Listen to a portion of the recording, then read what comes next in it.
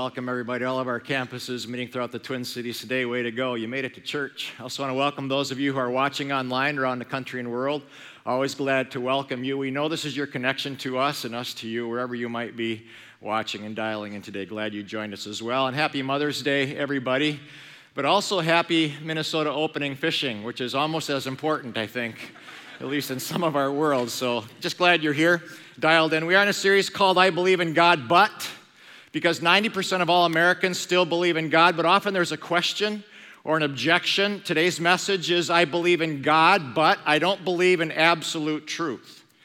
It's the idea that truth changes, that what's true for you might not necessarily be true for me, which is kind of confusing to me because if you believe in an all-powerful, all-knowing God, wouldn't you also believe that He is the source of all truth? In fact, 50 years ago, the cover of Time magazine asked, is God dead? Is God dead? But then just 3 weeks ago, they did a follow-up question. They said, is truth dead? And we know it's a follow-up question because the covers are identical. Plus, the font they used in 1966 no longer exists. They had to have an artist reproduce this past couple weeks ago this font for this year's cover. So Time magazine made a connection between is God dead and is truth dead? Because if God is dead, then truth is absolutely dead. If there is no God, there is no absolute truth. There's no right or wrong. What's true for you isn't necessarily true for me. I mean, if there's no God, who's to say that lying, cheating, stealing, or even rape or murder is wrong? Because if there is no God, there is no absolute truth. But if God isn't dead, if God is who we say He is, the creator of all that exists, the author of life, the one who created every living thing, then God is the source of all truth. So if someone says, I believe in God, but not an absolute truth, it's really a contradiction. Because, gang, if God is real, if God created all that exists, everything that we see, everything around us, then everything He created is true and by His design. For example, gravity is absolutely true and by God's design. We need gravity actually to live. The earth traveling around the sun at 67,000 miles per hour. Imagine that. We are just screaming through space. 67,000 miles an hour. We are traveling without even a breeze, barely. Any slower and we'd burn up, any faster and we'd fly off the face of the planet. But the earth traveling that fast is absolutely true and by God's creative design. The difference between apples and broccoli is obviously true, right? And by God's design. The difference between deer and birds is obviously true. And by God's design, the difference between men and women is true. And by God's design. Marriage and families are true by God's design. Everything God created is true by His design, and whatever we believe or do that's contrary to God's truth really is ultimately destructive to us. But the real question is, does truth matter? Does it matter? For example, if you have a close friend and he or she lies to you, is that okay with you?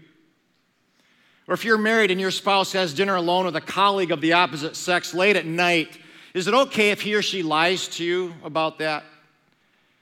If you have teenagers, does it matter to you if they tell you the truth about where they've been, or is it okay if they stumble in at 3 a.m. and lie about it?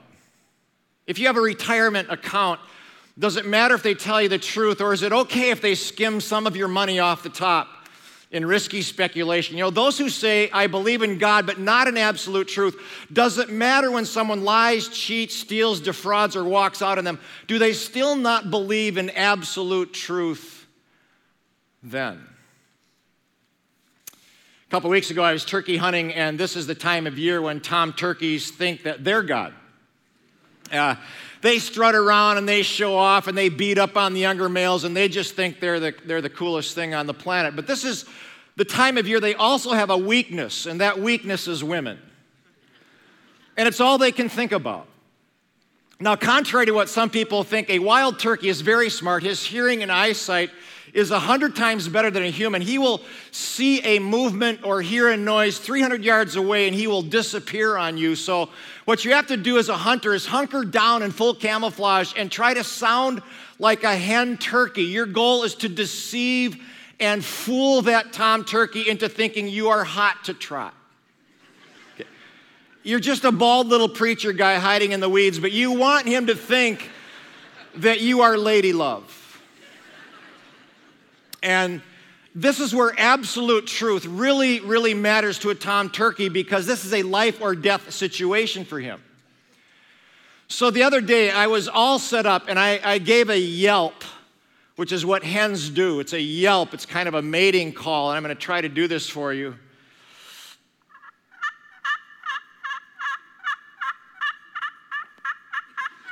Oh, man. Oh, that's just music to a tom turkey's ears. And about 200 yards away, I heard this gobble, this turkey just gobbled. And I go, oh man, he heard my yelp. So I yelped again. And he gobbled 100 yards closer, so I knew he was coming.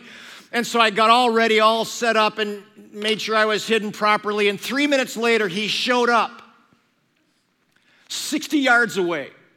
He showed up and he spotted my hen decoy. Isn't she beautiful? He spotted my hen decoy and he stopped 60 yards away. Hunters call it, he hung up. He stopped and he put on a show, man. He was strutting and he was fanning and he was gobbling for a full half hour. He was just 60 yards away trying to get my hen to come to him. She's a decoy. She's not going anywhere. He was trying to get her to come to him, and she would not come. And he just stood away from her 60 yards away because he was stubborn and arrogant, like a lot of guys are. So finally, he just walked off and lived. But 3 days later, I was in the same spot, and I let out a yelp, and 200 yards away, he gobbled, but he wouldn't come.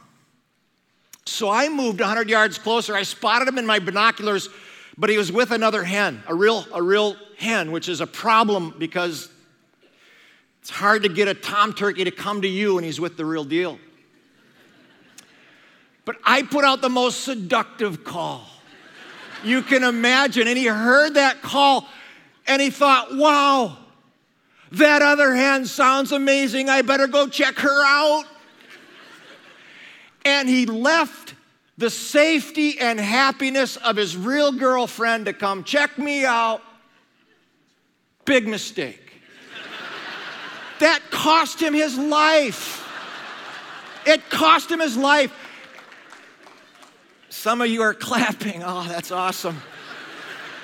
And the point is, truth matters. If you don't know the truth, it can cost you a marriage, a career, your family, your future. If you say, I believe in God, but not absolute truth, then you're not going to know the difference between right and wrong, and you're going to end up chasing things that can destroy your life. I was leaving the stage last week, and after speaking, a young man rushed the stage, said, Bob, will you pray for me? Tears just coming down his face. Never met him before in my life. So I sat down on the stage. He said, I've lost everything, my marriage, my daughter, but I'm entering Teen Challenge, and I know that God's got a hold of me. I've been sober for 2 months. Will you pray for me? His addiction was meth. And I told him how grateful I was he was in church and trying to get well at Teen Challenge, because you can't have a marriage or a daughter or a life until you see the truth and get free. So I prayed for him. And I'm hopeful he'll make it. But Jesus said these incredible words. He said, look, when you know the truth, so good. The truth will set you free. He makes a connection between truth and freedom, which is interesting because those who say they don't believe in absolute truth do so in an effort to be free. No rules. No right or wrong. Do whatever you want. Just an effort to be free. Anything goes. The denial of truth is an effort to be free. But Jesus says just the opposite, that when you know the truth and live by the truth, that's what sets you free. When you know the truth about God's design for marriage, family, relationships, work, money, and worship, and you live by the truth, then you will be free. So the question I have for everybody at all campuses and watching online, are you free today? Are you free? Because some of you, in the spirit of freedom, have ignored what God says about these things, but you're not free. You're all twisted up with anger and regret and loss and broken relationships. Jesus says, look, when you know the truth and live by the truth, the result is freedom. Inner freedom, relational freedom, and spiritual freedom. No more regret about where you went or who you partied with. No more relational carnage or ongoing failure. Jesus said, look, the truth will set you free. So are you free? I love what David the psalmist wrote in Psalm 119. I run, I love this, I run in the paths of your commands. There's some constraints when you follow God's commands. I run in the paths of your truth, your commands, for you have set my heart free. It's the picture of a child who's just running freely through a field of flowers, and there's no shame, there's no embarrassment, there's no guilt or anxiety, just free. Why? Because they're living by God's commands. And so in the time we have left, I want to drill down on two principles that are absolutely true and will set people free. I hope you're ready for this. This first one's lengthy, but we'll be done by noon, so just chill. All right? Here's the first truth. This is so good. If you're not free, there's probably a lie that you're living by. If you're not free in some area of your life, there is a lie you're living by, and this goes all the way back to the first man and woman in the garden, Adam and Eve. When God created man and woman, the first thing he said to them was, eat freely. I love that statement. Eat freely from every tree in the garden. I bring this up because some people think God is only about the don'ts. Don't do this, don't do that. But the very first command that God gave was to eat freely. That's a command I want to live out. Can you imagine being able to eat freely and be naked and unashamed? I mean, what a deal. There was just one tree that God told them to avoid.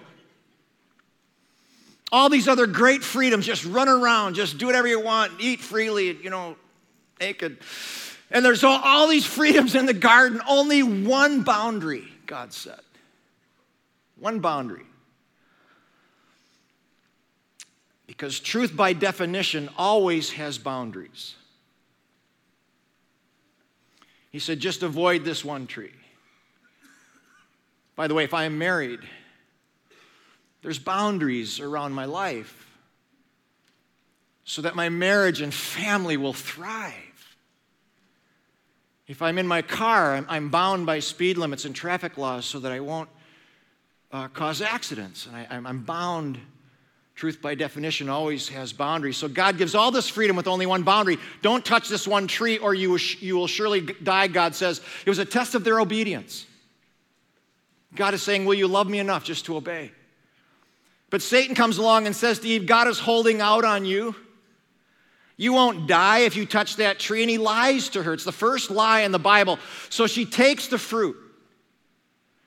She goes against God. And so God needs to banish them from the garden, and they start fighting and sinning against each other. And that's been the story of our world ever since. Adam and Eve lost their freedom because a lie they chose to live by. So again, if there's an area in your life where you're not free, is there a lie that you're living by? A couple weeks ago, my wife was visiting our daughter in Missouri, so I was in charge of the dog at home. And our dog, Blue, has many lies that he lives by. We have an electric fence, and he knows he's not supposed to leave the yard. Even if he's not wearing his collar, he knows where the boundary is. But the mail truck is his greatest weakness because they drive by and they throw him treats. And which is great, but the truck can be 4 blocks away. And if Blue is out in the yard, he'll go and sit like a statue in the middle of the yard and wait for the mail truck. Well, the other day, he heard the truck 4 blocks away, and so he ran to the middle of the yard, and he sat like a statue beside himself with joy, but he didn't have his collar on, so I said, Blue, you sit. You stay. And so he sat, and he waited, and his body shook as he saw the mail truck coming with joy. And when the truck was 3 houses down, it was taking too long. And so he took off. And I yelled like a maniac. He didn't even flinch. Just a full sprint. And then he jumped into the truck. The guy couldn't even get out to make a delivery because Blue was in his lap, nosing around for a treat. And I tell you, my wife would have absolutely killed me because she blames me for all his sins. But she wasn't home, so that's tough. He thinks breaking our boundary is going to benefit him, but he's wrong. He is now collared all day long, confined, and he sulks around like he's being punished. And I'm like, don't look at me, man. It's your mom, you know. But again, if you're not free in some area, if you feel collared and confined by something like anger or regret or addiction or a series of bad relationships, there are reasons why that's happening. There's a lie you're living by, and it's stealing your freedom. Jesus said, look, when you know the truth, it'll set you free. So if someone chronically overspends, what's the lie they're living by? That overspending won't matter? That more stuff will make them happy? But it's really a lie they're living by that'll keep them in financial trouble.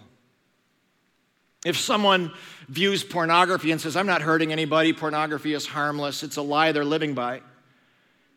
Because every time you view pornography, if this is you, something dies inside of you. Your ability to control yourself, to focus on your work or school, to relate properly to women.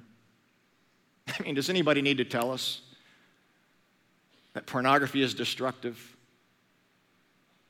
That it degrades women especially, preys on children, erodes trust, and destroys marriage? Porn is a lie. Lots of people live by. If you're living together outside of marriage, and I know this is really a sensitive topic, I know that it's completely accepted today. I know lots of people decide to move in together for financial reasons. They say or it's convenient or to see if they're compatible, all sorts of reasons. I want to be loving on this. But if this is your situation, what if you knew it was against God's plan for your life? What if you knew that God had a better plan? What if you knew that the downsides far outweigh the outsides? What if you knew that every study shows that those who live together outside of marriage are less stable, have more conflict, experience more abuse, are more likely to split up, and turn out kids who are 3 times as likely to be addicted and fail in school? Gang, I don't bring this up to shame anybody or embarrass anybody, but because I truly do care about you. I care about God's best for you. Last Monday, I was working out at Anytime Fitness, and a kid showed up. I'd never seen him before, and he looked like he was about 19 or 20. Half hour later, he introduced himself, and it turns out he grew up in our church. He now lives in Illinois. He coaches soccer. He plays for a professional soccer team, indoor team. He's actually 25, and the first thing that Carlos said to me, he said, I'm getting married this summer. He said, we're so excited, and it all goes back to something I heard you say in church when I was just 14. I said, what was that? He said, you said the most important decision you will ever make is to follow Jesus. But he said the second most important decision is who you will marry. Game changer. Follow Christ, who you will marry. Carlos said, I never forgot that. He grew up in White Bear. Wasn't easy for him. Raised by his stepmom when he was 18, his dad was killed in Honduras working for a coffee company. On paper, Carlos was at risk, but he came to church. He followed Christ. He faithfully reads his Bible every single day in college, all through college. He trusted that God would lead him to the right relationships. I said, Carlos, you don't have to answer this. It's kind of sensitive, but you've known and dated Shannon for over 5 years. Are you living together? He said, no. We both knew that would dishonor God and would not be good for us, and now we're getting married, and God's timing is perfect. The next day, he sent me a text. Look at these words. Bob, if you share our story, I ask you, please make it clear that God gets all the glory in our relationship for giving us the wisdom to live differently than the world, and the patience to wait for God's timing, and the ability to love and forgive in a way that's only possible through Jesus Christ. 25-year-old kid. Isn't that amazing? God has a plan for your relational life. Will you trust him to lead you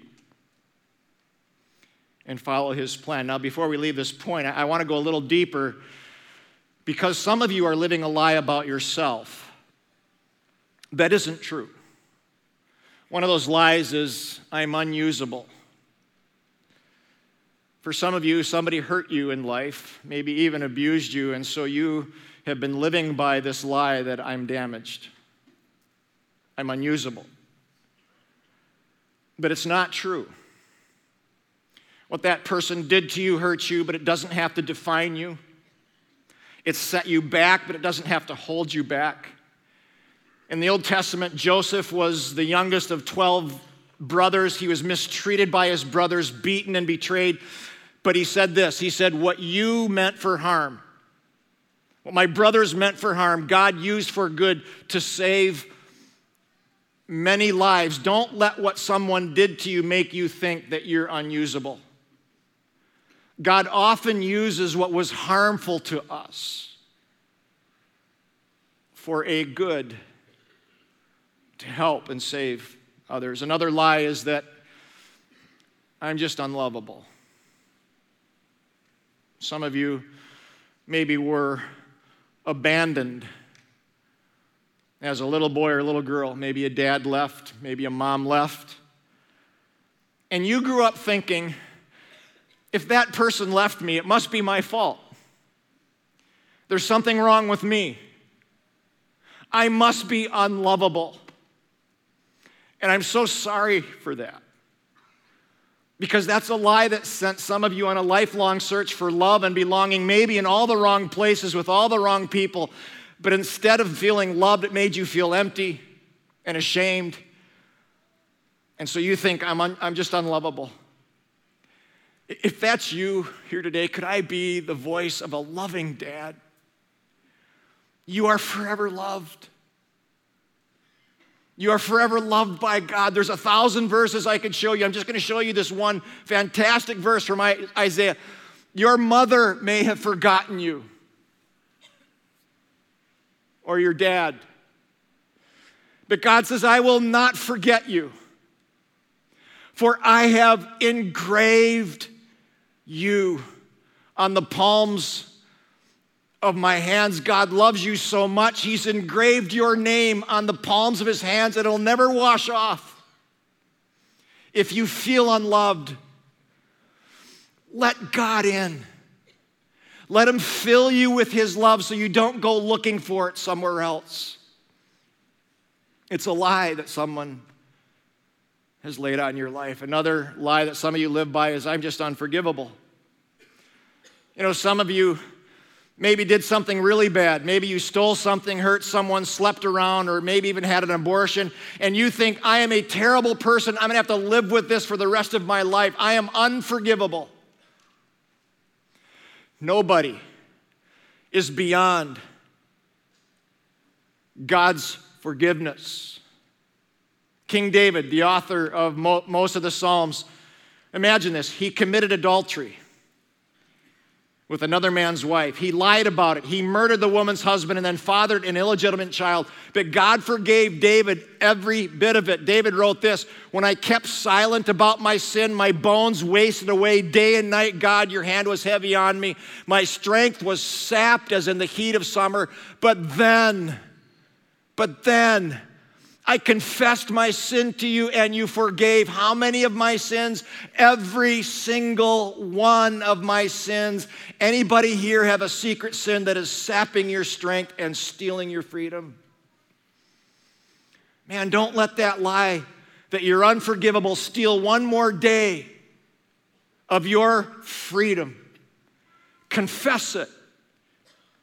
Get free of it. And let God's love in. If there's an area in your life where you're not free today, there's probably a lie that you're living by. Now, the second principle, I'm just going to be real quick with this and then we'll be done today. The second principle is that truth is a person. It's so important. You know, Jesus said, when you know the truth will set you free. But then he said, I am the truth. Which means that truth is a person. When Jesus said, when you know the truth, it'll set you free, what he was saying was, when you know me, when you know Jesus, he will set you free. Truth isn't so much a subject to be studied or an object to be analyzed. It's a person to be known. So do you know him, Jesus? Are you filled by and led by his Spirit? Because the Bible says the Spirit of truth, it's a person, will guide you. Jesus will guide you into all the truth, because when you know the truth and start living by the truth and you're filled by God's Spirit, you're going to start knowing the truth about relationships, marriage, work, money, and purpose, and you will start making decisions that help you instead of hurt you, that lead you to joy instead of regret. Jesus said, when you know the truth will set you free. Of course, the most amazing truth about Jesus is he loves us so much. He sacrificed his life for us. The most incredible truth about Jesus is that he gave himself up so that we could be free. Because truth and love always go together. And that's what this mom did for her 3 kids. We want to close today with a video that was shot by 2 sisters whose mom gave herself up for her kids so they could be free. Because truth and love always go together. Watch this, then I'll come and close.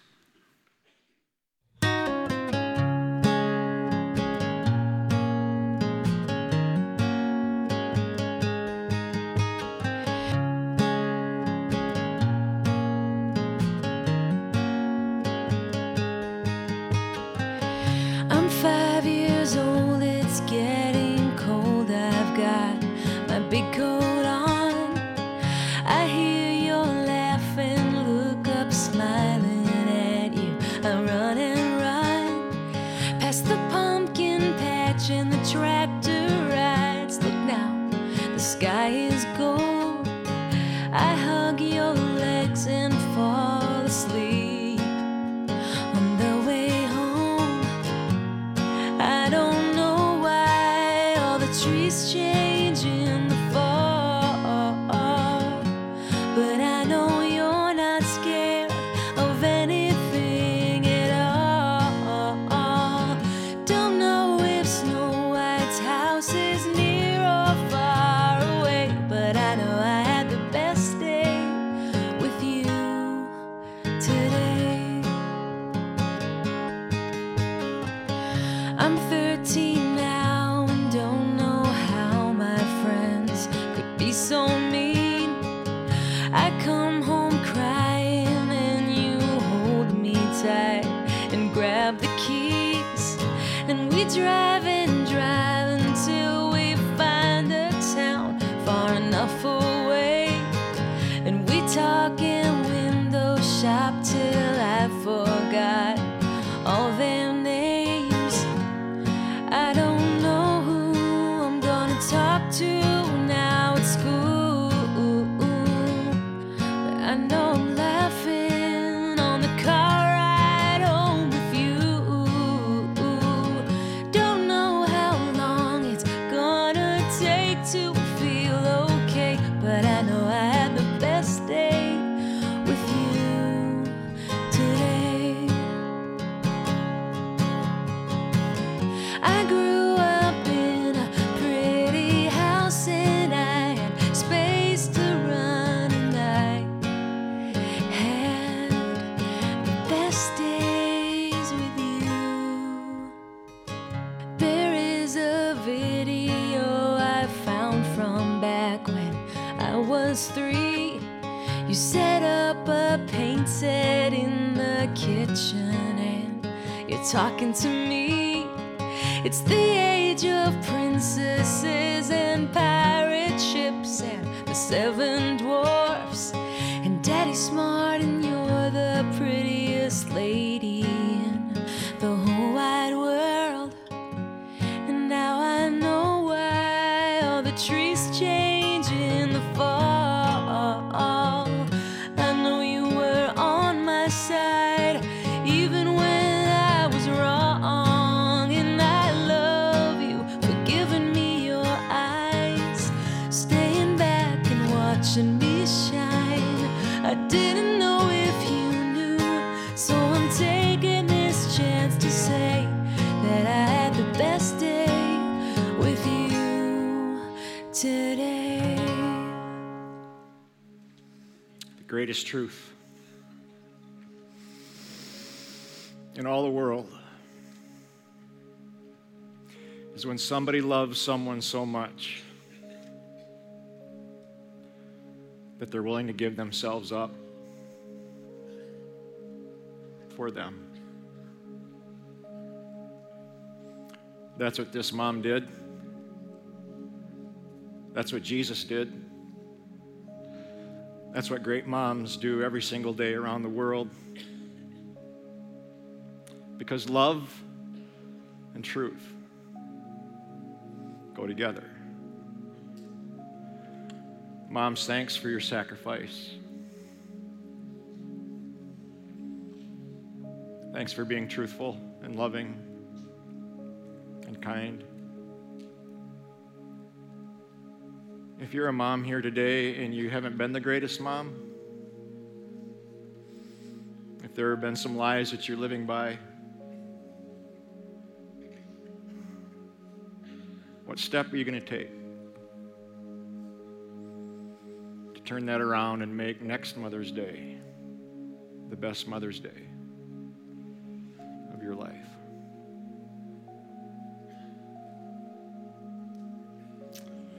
At all campuses, let's stand for closing prayer. Be on our way.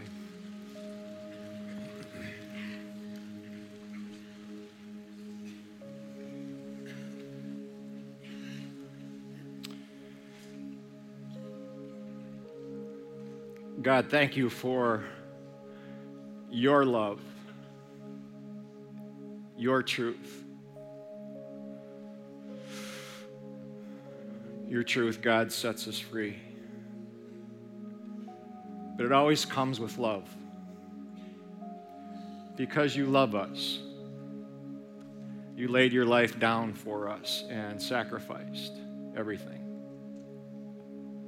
Greatest truth on this planet. That God so loved this world that he sent his son Jesus to die for us. Truth and love always go together. God, I pray that we will be people of truth and love. Never separate the two. And I pray, God, that we will be people who live by the truth and live by love every single day. We came here today, Father, to say that we love you. Thank you for everything you've done for us. In Christ's name.